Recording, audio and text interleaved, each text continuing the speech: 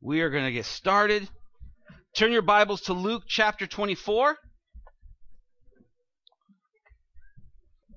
As we've tried to make somewhat obvious. Actually, Terry, can I get you to turn off the lights right here above me? Yeah. Because nobody really needs to see me. Everybody's got to see that. Because today is Resurrection Sunday. What does that mean?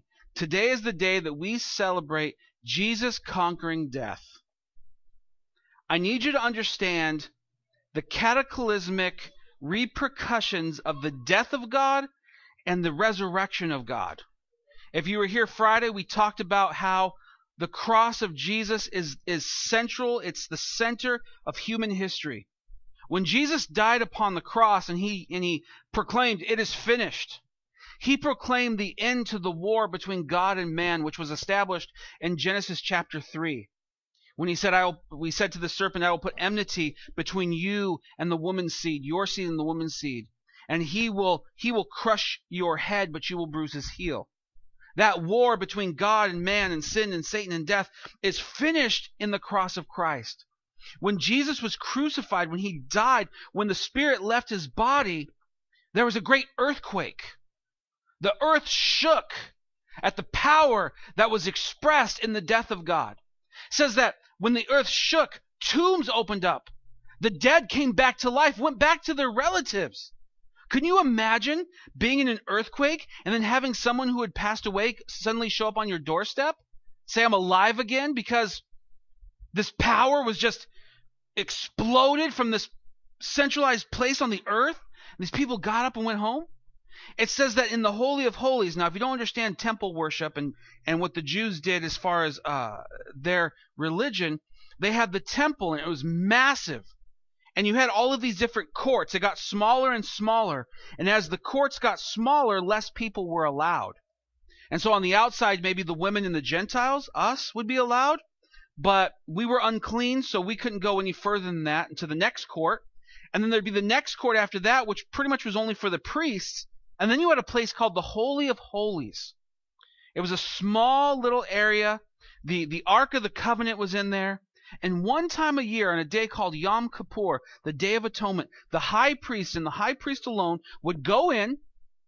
He would go in through this massive veil. Now, when we think about a veil, we think about a wedding veil. This is not what we're talking about. We're talking about a curtain that was like a down comforter, just thick, massive, heavy, beautiful, intricately made. It separated the Holy of Holies, this small little sanctuary, from the rest of the world. This place sat empty for most of the year except for this day where the high priest came in. And he would go in, and he would come in with the blood of the lamb, and he would sprinkle it upon the altar and make atonement for the sins of the Israelites, or the Jewish people. And then he would quickly leave. That was the only time, that was the only reason why anybody would go in there. Nobody, especially not us dirty, unclean Gentiles, were allowed to go into this place. And it says that when Jesus died, miraculously, this thing ripped from top to bottom. This thing, this veil, this massive curtain that separated everybody from this holy place, ripped in two, symbolic of Jesus' body, that we could now enter into the presence of God. That those by faith and belief in Jesus could now enter into the most holy of places. But it had a double meaning. It meant that the most holy of places was no longer centralized to one area upon the earth.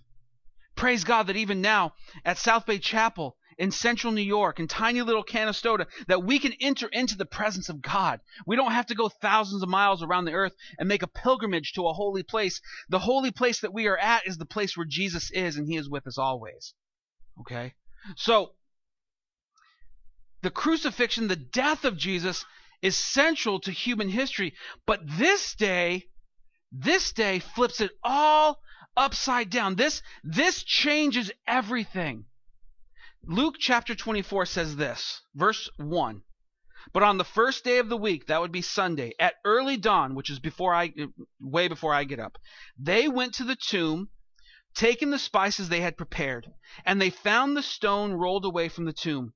But when they went in, they did not find the body of the Lord Jesus. While they were perplexed about this, behold, two men stood by them in dazzling apparel. And as they were frightened and bowed their faces to the ground, the men said to them, "Why do you seek the living among the dead?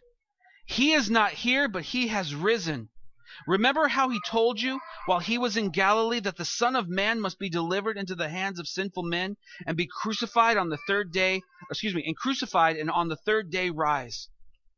And it says, and they remembered his words, and returning from the tomb, they told all these things to the 11 and all the rest. Now it was Mary Magdalene and Joanna and Mary the mother of James and the other women with them who told these things to the apostles. But these words seemed to them an idle tale, and they did not believe them. But Peter rose and ran to the tomb, stooping and looking in. He saw the linen cloths by themselves, and he went home marveling at what had happened. The first people to show up to the tomb of Jesus was a group of women. We as Gentiles in a modern culture, we lose sight of the significance of this. In this day and in this time, the testimony of a woman was basically worthless. What a woman would say about it, how they would testify, would mean almost nothing. Especially if a man contradicted that testimony. They would just simply go with the man. But Jesus reveals this event, this moment, this history-changing time, first to women. And I'm not saying this to glorify women. If we do that, we've gone the wrong way. But I'm here to tell you that at the foot of the cross, all are equal. No matter what culture says about a man or a woman, the Bible speaks about men and women. And what the Bible says is what we adopt. And the Bible says that Jesus first revealed the empty tomb to these women. And they went, and you can see, the men thought, oh, it's just the women. They're just being crazy again. And then Peter goes to the tomb. Peter says, I'm going to go check this out. And he finds the tomb empty too. I want everybody to know, not that this is the central idea this morning, but I want you to know that at the foot of the cross, we are all equal. There is no one superior. We're all puzzle pieces that fit together to make a big picture known as Jesus. And we all have a place, and we all have a message, and we all have something to bring to the party, if you will, that is Christianity or following Jesus. Jesus' death on the cross on Good Friday satisfied the wrath of God. So if you can imagine God the Father in heaven with a big bucket of wrath and pouring it out upon all people. And for those in faith, Jesus stands in front of them and takes all of the wrath.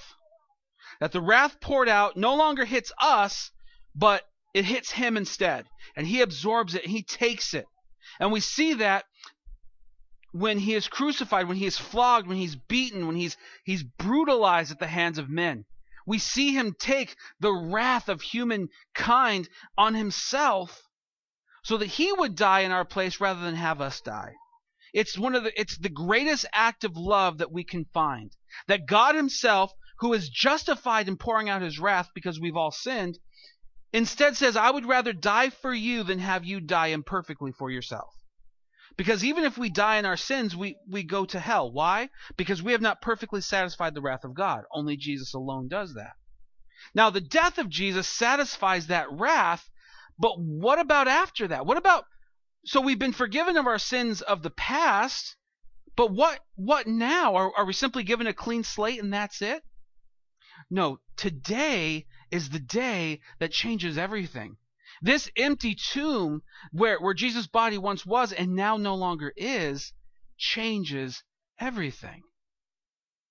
You see, we are eternal beings in a physical body that will one day perish. We all know that. And even salvation doesn't change the fact that our bodies will die one day. We spend billions of dollars every year as a people trying to prevent that day, and it just keeps happening. We know that. None of us are going to ever outlive the world. We are going to be born, and then we're going to live, hopefully, and then we're going to die. It's not something that you generally want to think about, but it's just the truth and what it is. But what happens to us after that? We are created for eternity. Now, when you read Genesis chapters 1 and 2, when God's creating everything, there's no mention of death. We were not created to die. We were not created to experience death. That comes in with sin. At that point, we are told that we are indeed going to die. And so we were created to be with God. And in Colossians, I believe it says that we were created to be with Jesus, for Jesus, and through Jesus. And so after our passing of our physical life, the Bible says that Jesus separates what we call the sheep and the goats. The Bible calls us sheep and goats. Goats go to hell. Sheep go to heaven. Okay? Those who are in faith in Christ, when they die, they go to be with the Lord because that's what they want. And for those who do not, they become goats, they go to hell, they suffer eternally this torment that we know as hell. Now, the resurrection of Jesus changes all of that. That means that we could become sheep. You see, without Jesus, we're all goats. There aren't some born good and some born bad. There aren't some that are just inherently good and just some that are inherently bad. If you read the Bible, we're all inherently bad.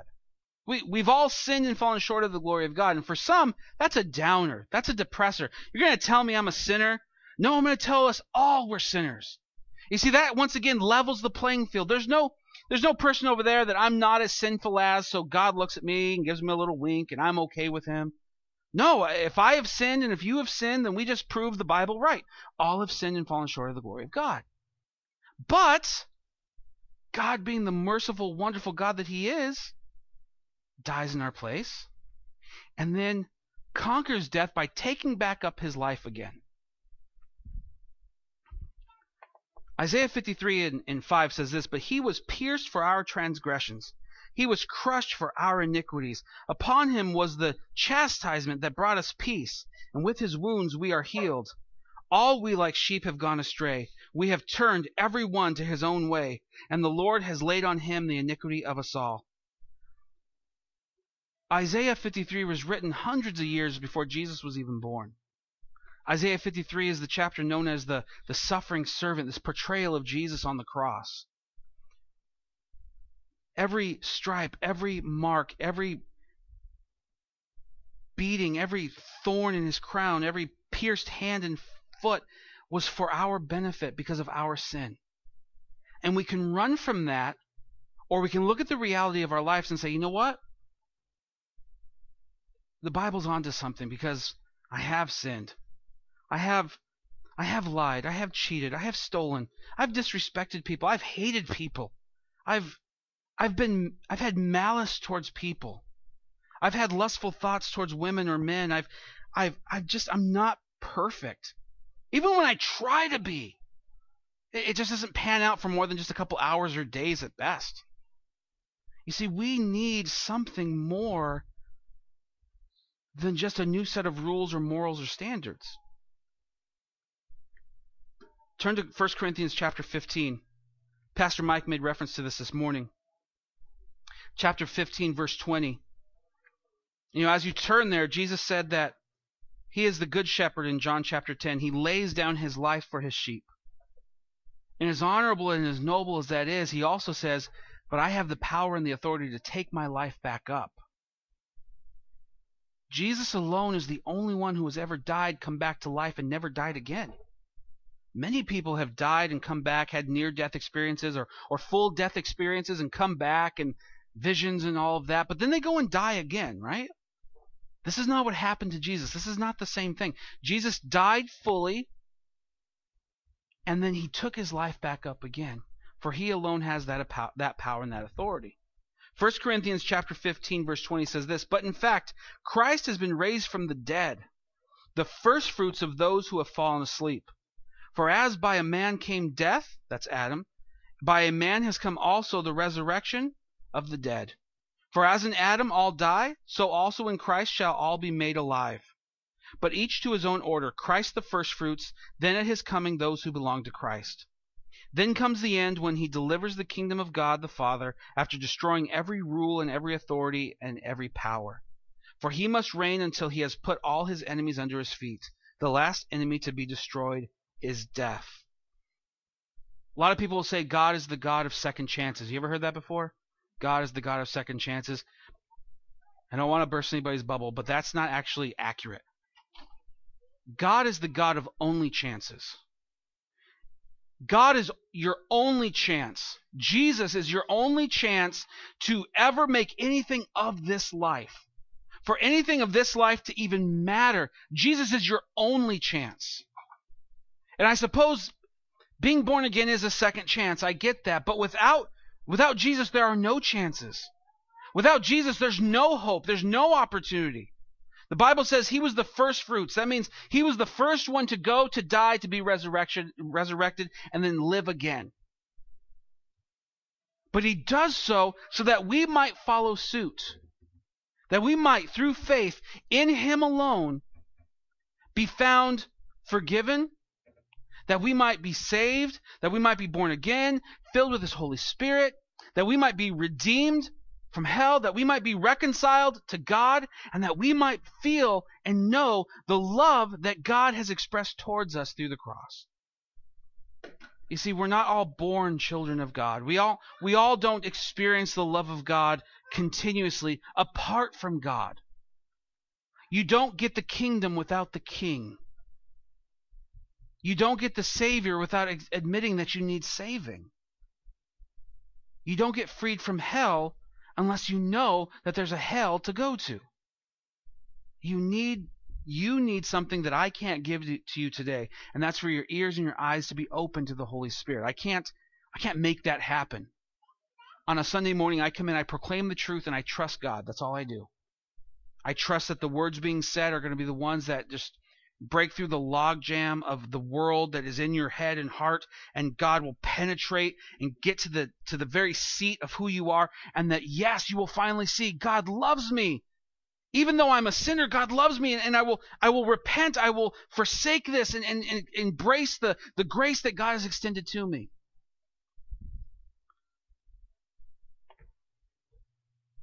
In John chapter 10, verse 7, Jesus said to them, "Truly, truly, I say to you, I am the door of the sheep. All who come before me are thieves and robbers, but the sheep did not listen to them. I am the door. If anyone enters by me, he will be saved, and he will go in and out and find pasture. The thief comes only to steal and kill and destroy. I came that they may have life and have it abundantly. I am the good shepherd. The good shepherd lays down his life for the sheep." Jesus said, I am the door. I want you to see life as two different places. In one place, it's dark, desolate, hopeless. It's dead. Over here, you've got life, and life more abundant. Now, don't get caught up on that abundant word. It's life as much as you can live it, as much as can be poured out, and even more than that. Every experience is amplified by the fact that you have the Holy Spirit in you. And in the center of those two worlds is this door, and Jesus is that door. And you don't cross from the dead to the life. You don't cross from the dark to the light without going through him. Without going through the torn veil that is his body, without going through his sacrifice, without going through the cross of Christ. You don't enter into that good pasture that Jesus is talking about without going through him. He says that every other door, every other person is a thief, a stealer, a robber, a murderer. And here's our problem. It's the same thing that the angel said to the women at that tomb on that first Sunday morning. They said to him, "Why do you look for the living amongst the dead?" Church, the reason why every Sunday for thousands of years, the gospel has needed to be proclaimed is because we as a people are continuously looking for life in death.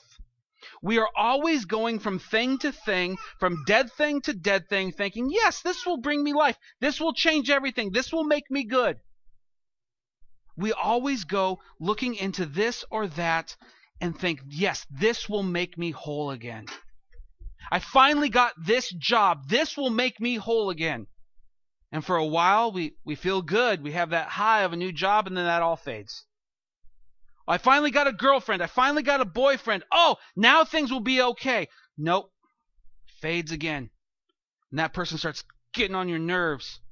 You start wondering why you even got with them in the first place. Maybe if I have kids. Kids are good. And Getty says kids are good. Kids are good.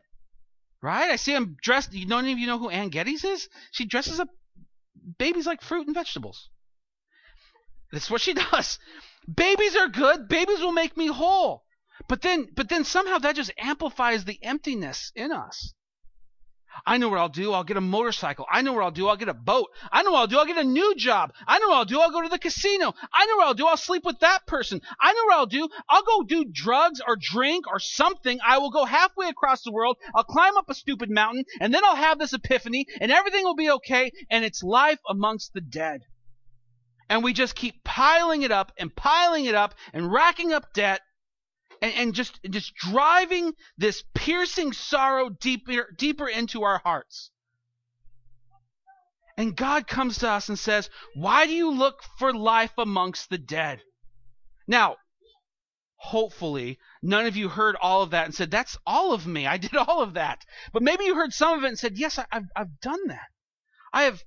I've put all of myself into a relationship or children or a job or an investment or a hobby or something. That has been who I was for so long, and here I am as empty as I ever was. Church, today is your day to be made alive. Now, are any, drugs, promiscuous sex, extramarital affairs, yeah, that's all bad. We get that. But jobs aren't bad. If you guys are hearing, I need to quit my job, that's not what I said. I need to get rid of my kids, that's definitely not what I said. What I am saying is that those even good things can become idols in our lives. These idols that are insatiable, we can never satisfy them, and they lord over us. And they what was once an enjoyment is now just more slavery.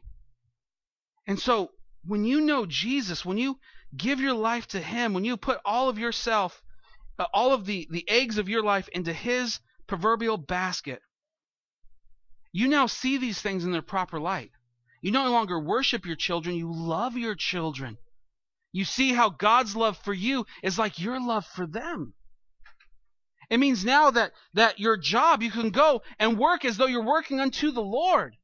I'm driving this nail into this board as if I am building something for Jesus, not just some guy who gave me some money.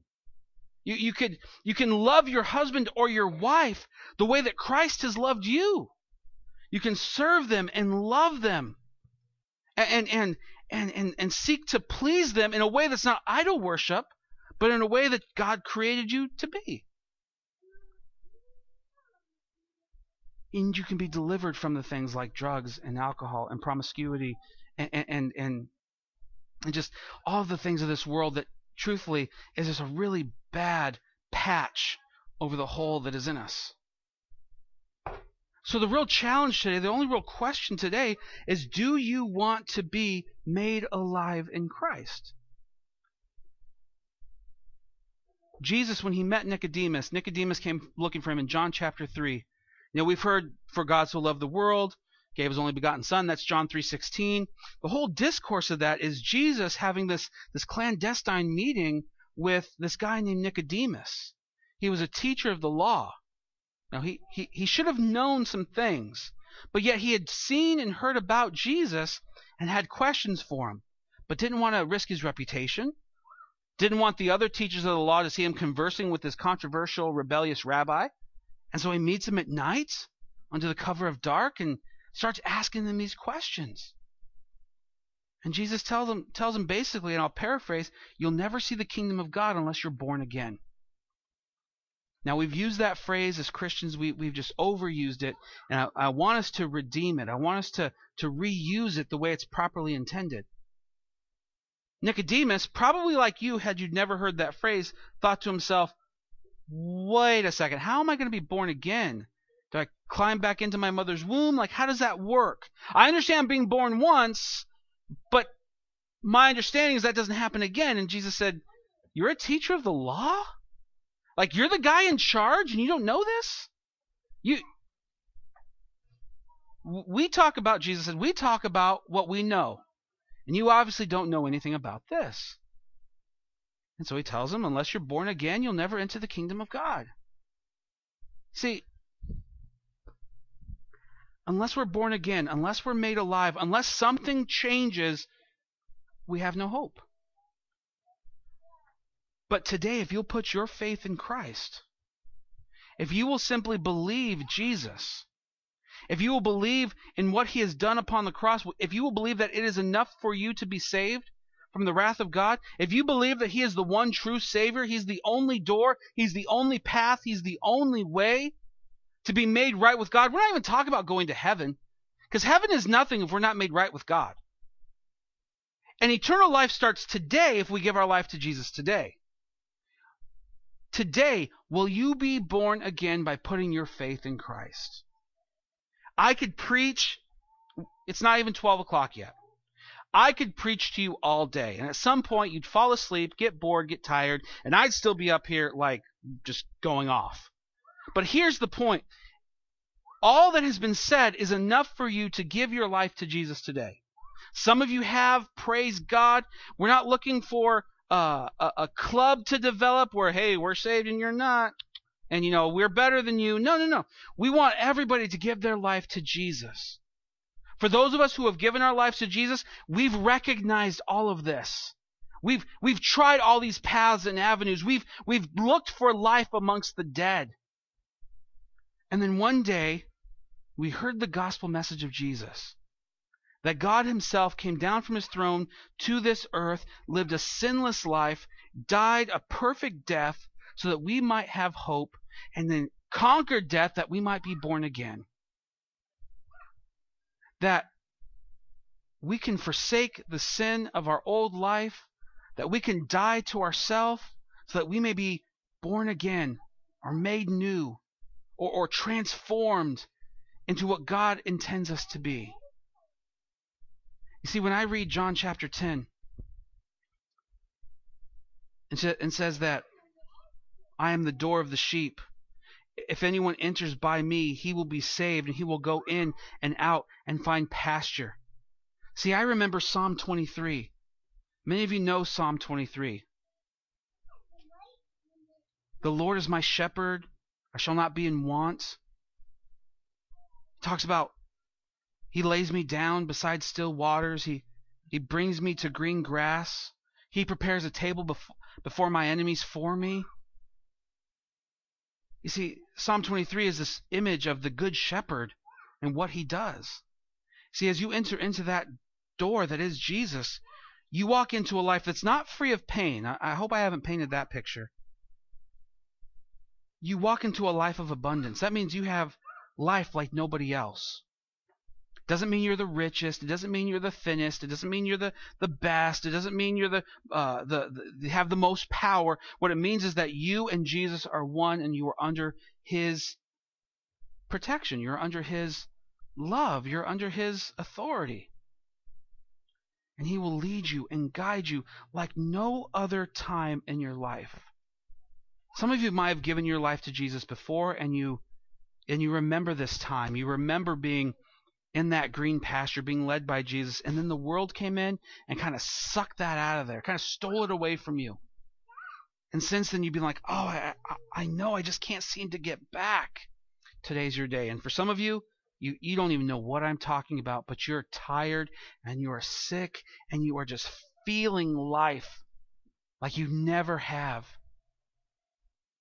And today I come to offer you Jesus, your only hope, the God of only chances, that you would give your life to him.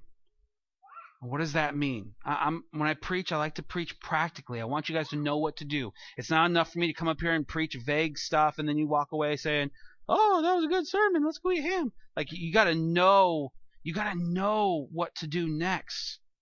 So what do? You've been presented with the gospel of Jesus, the good news of Christ. The first thing you need to do is surrender.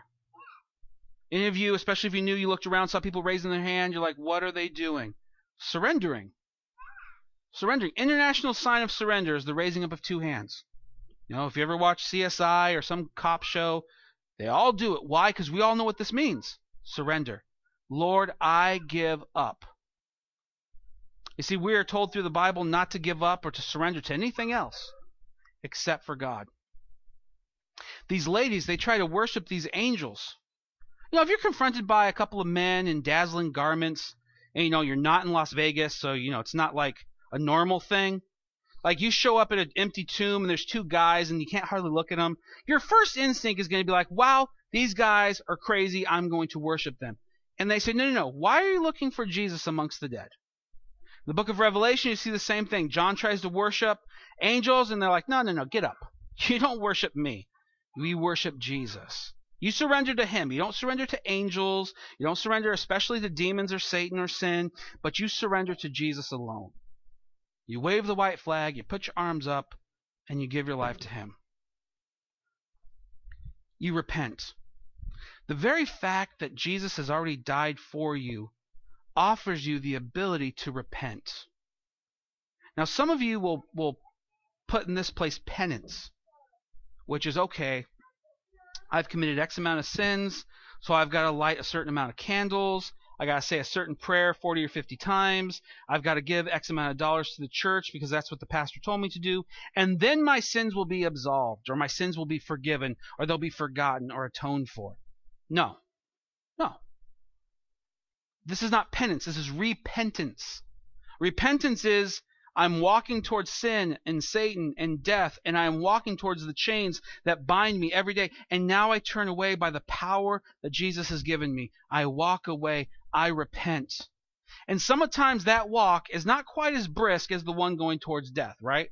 Like the path towards sin and death is a really easy path. It's all downhill. You got roller skates on, smooth sailing all the way down to that. But coming back up, it's like trying to go up that mountain again with those skates on again. It's like you're just digging your claws in. Lord, please help me. I'm falling back in. I need you. Repentance. Worship. We spend a lot of time in music, and truthfully, not as long as I'd like. I'd like to sing more and praise more, not because we just want to repeat things over and over again, but worship is what we were created to do. And when you're born again to be created. We're born again recreated to worship. One of my earliest prayers as a Christian was, Lord, I don't like Christian music. Gasp. Like, there's a lot of worship songs I just don't like. But they're not for me. Some of you might say, I don't like that worship song. The song's not for you. I don't know if you guys don't know that.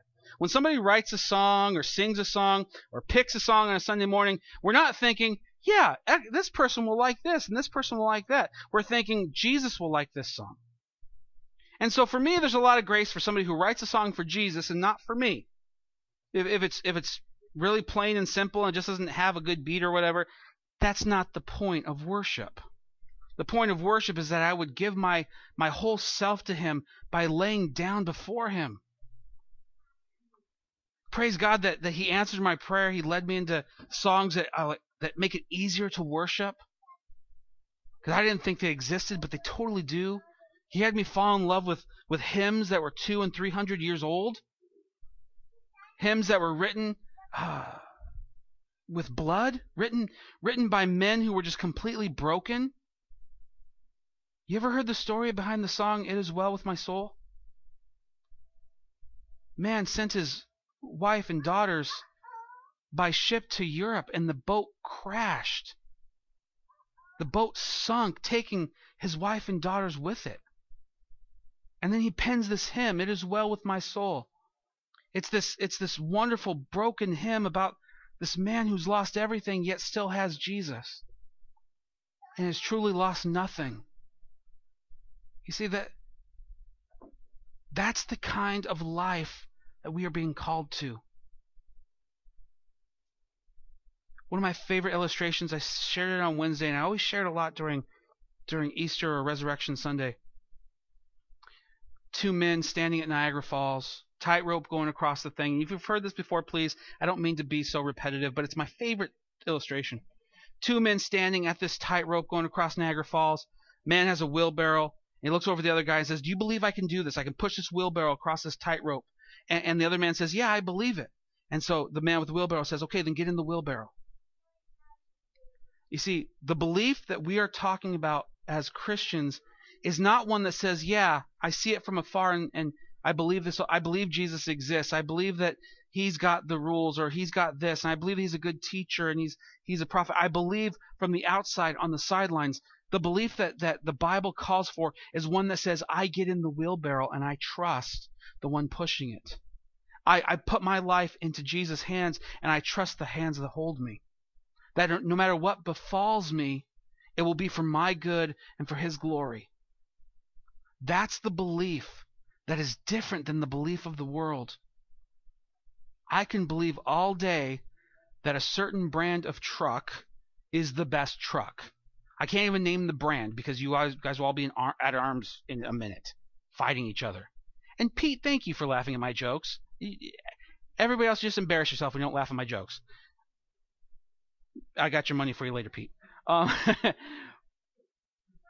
I can tell you all day, yeah, this truck is the best. This is blah, blah, blah. Do you have that truck? No. I don't want to invest that much money into something like that. Well, then maybe you don't really believe that. Maybe you don't really believe that that's the best. See, a Christian is somebody who believes that Jesus is the only way. And without him, there is no hope. And without him, there is no love. And without him, there is no peace. And so only through faith in him can we have that. So, Mike, I'm going to ask you to come up if that's okay. Play some pretty soft music. We're not into enticing you. You know, this isn't a sales pitch. We don't have a lot of free stuff. You don't get a gift basket if you give your life to Jesus today. You know, there's no discount on Tuesdays if you give your life to Jesus today. We have donuts and coffee, but you get that no matter what.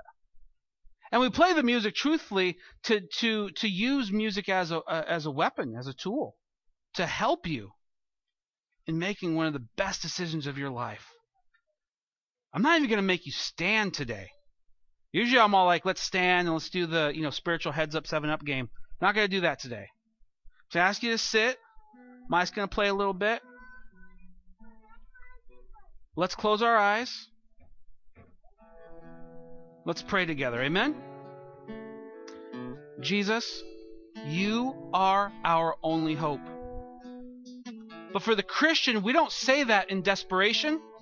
We say that in proclamation. You are the only hope. And we praise God that we have that only hope in us. That we have the hope. That we have what is needed to enter through the door into the pasture that you have laid out for us. But Father, you have placed us in a fallen world. And there are those who have just not made that decision today. Or maybe, like the seed sown amongst the path, the birds came and ate it.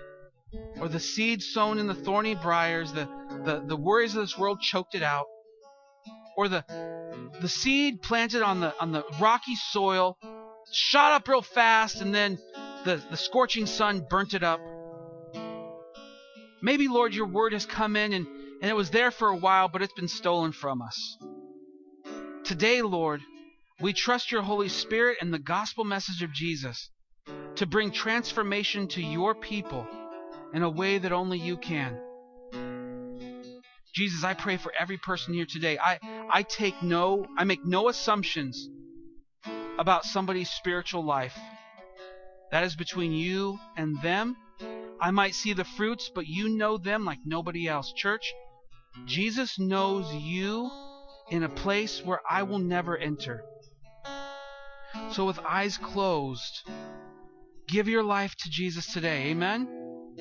Raise your hand. I don't care if you've been saved. I don't care if this is your first time. I don't care if you've been going to church for decades, longer than I've been alive. Raise your hand if today Jesus is your only hope. Raise your hand. Amen. Lord, we raise our hands to you, for you are good, and you alone are our hope. And through you alone do we find salvation. And we praise you that not because you were beaten, we understand that you were beaten for us, but that you raised up your life for us as well. That tomb is empty, that the cross is empty, and heaven is full of the saints who have passed before us in faith in Christ. And we pray that one day that would be us as well. That from this moment on, eternal life would begin. That every moment, every day, every experience would be a lesson and a refinement and an enjoyment and cause for rejoicing. We give you the praise, the honor, and the glory in Jesus' name. Amen.